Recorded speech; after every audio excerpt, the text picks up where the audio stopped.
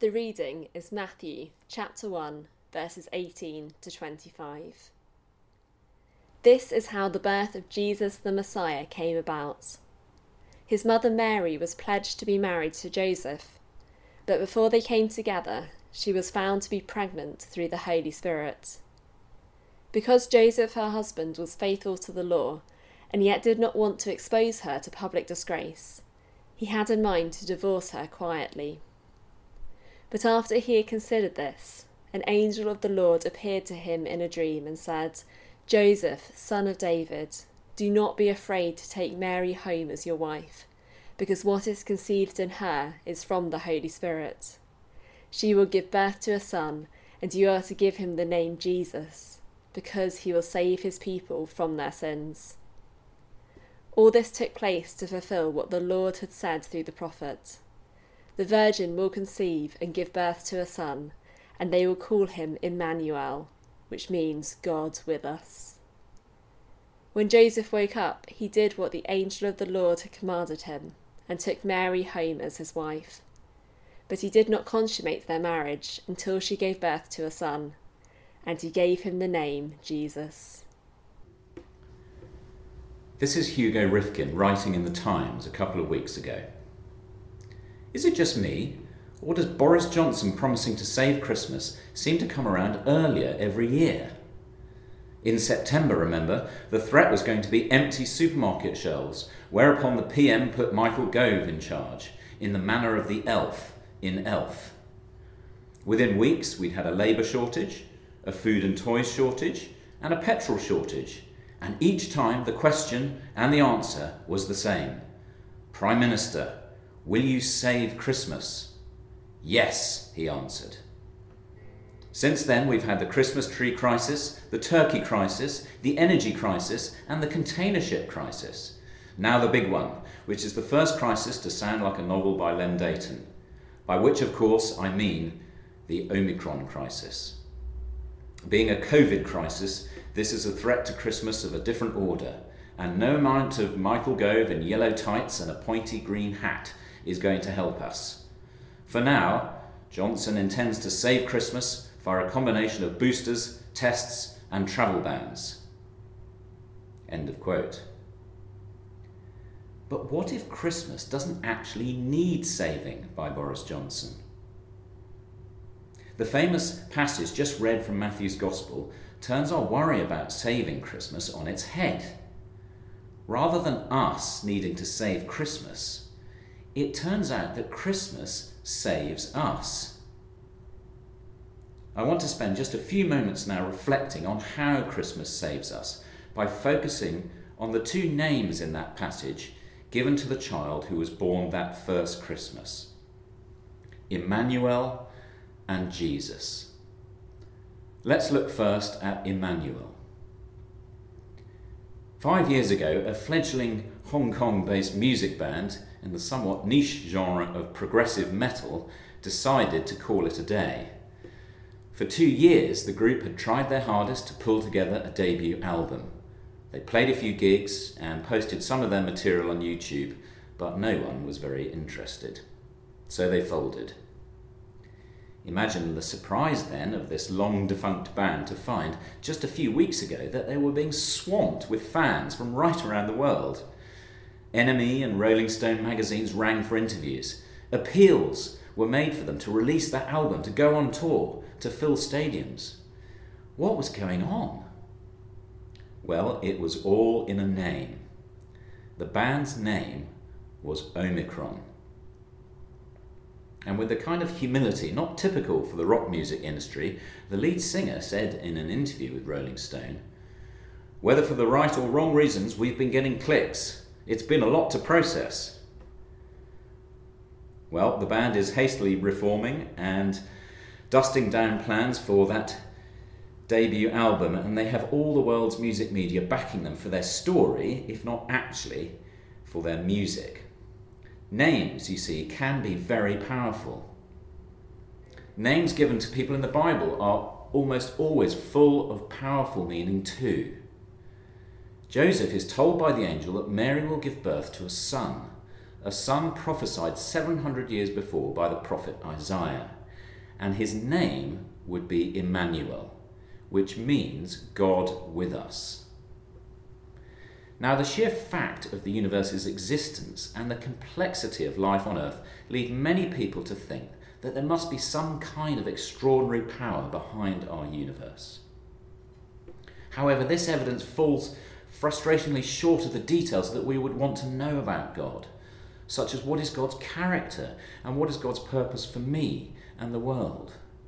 But what if God chose to enter into our world, to become one of us, and communicate to us on a level where we could know his character and purpose? The Gospel writer Matthew says this is precisely what happened that first Christmas.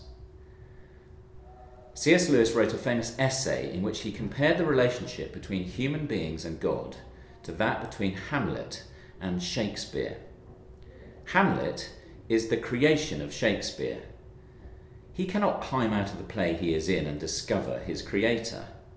The only way for Hamlet to know what Shakespeare was like would be if Shakespeare, the creator, wrote himself into the play of Hamlet as another character.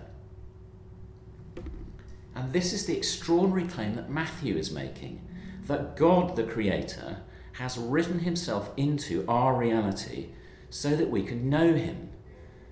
The God of the Bible did not socially distance from us. In Jesus Christ, he is God with us. Now, many today would say, yes, well, that's a lovely, comforting story of a God who becomes human so we can know him. But of course, it didn't really happen. But the Gospel writers are insistent that this is no mere fairy tale for credulous religious people, but historical reality for everyone. The Gospels are eyewitness historical accounts. The one born in Bethlehem grew to be a man with the most extraordinary public ministry. Great crowds of people heard him teach, including the religious and political authorities. Many people witnessed him heal the sick, open the eyes of the blind, walk on water and raise the dead. And most extraordinary of all, there were multiple witnesses to his resurrection from the dead. These were public historical events recorded within the lifetimes of the eyewitnesses. The authorities could have squashed the Christian movement so easily at the very beginning if they could have shown these events to be fictional. But they never did. All the evidence of the life, death, and resurrection of Jesus Christ points to the fact that he truly was God with us, come to reveal God to us. Now, if this is true, do you see how it changes everything for us? It means that our uncertainty about God can be over if we want it to be. The evidence is there to be examined if we want to. In the new year here in Parliament, we will run a short 3-session course looking more closely at the evidence for the life, death and resurrection of Jesus Christ and what that means for us today.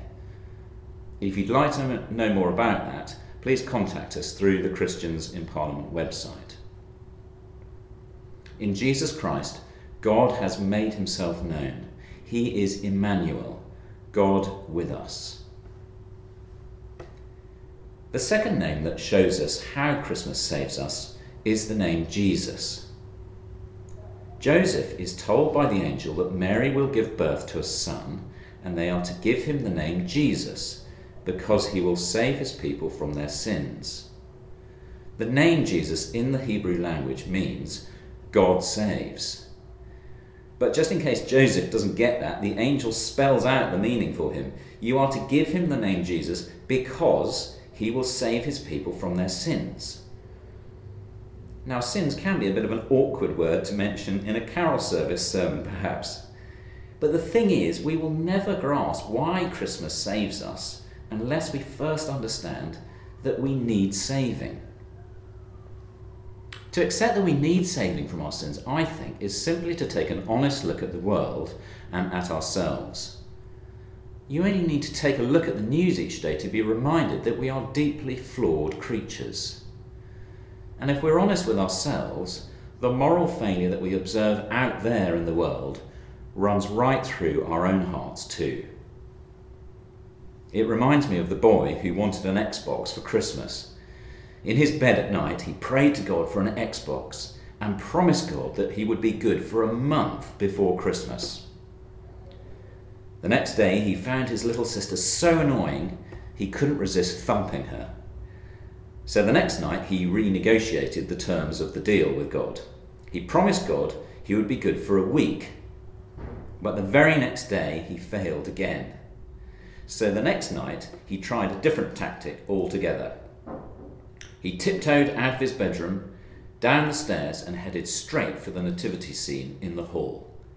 He grabbed the figure of Mary and crept back to his bedroom. Once back in his bed and firmly clutching the statue of Mary, he changed his prayer. Jesus, if you ever want to see your mother again, it's the Xbox for Christmas. You see, Christianity isn't for good people. It is for bad people. It is for people who know that they are moral failures. It's for people who know they need each other's forgiveness, and most of all, God's forgiveness. Notice that the angel does not say to Joseph that this child will come to instruct us with moral advice.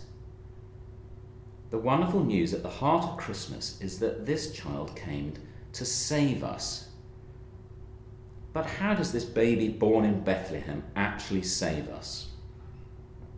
Well, as that great theologian, the football manager Arsene Wenger once observed, Christmas is important, but Easter is decisive. This baby, born in an animal feed trough, eventually goes to his death on a Roman cross. And on that cross, Jesus Christ the Saviour swapped places with us. As he died, he took the penalty for our sins instead of us. He lived the life that we should have lived, and he died the death we should have died. As the Queen reflected in her Christmas Day address a few years ago, God sent into the world a unique person, neither a philosopher nor a general, important though they are, but a saviour with the power to forgive. Christmas doesn't need saving, but the two names of Jesus show how Christmas can save us. Emmanuel, God with us. He reveals God to us. Jesus, God saves. He restores us to God. The last verse of O Little Town of Bethlehem is a prayer which invites this Jesus, our Emmanuel, to be our Saviour.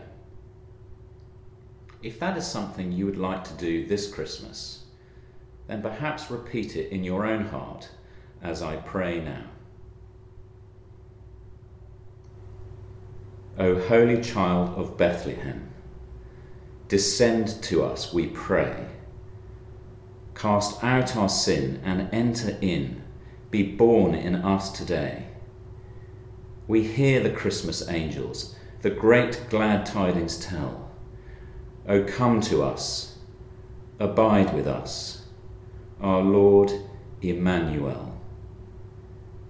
Amen. On behalf of the Christians in Parliament All-Party Parliamentary Group, we wish you a very happy Christmas.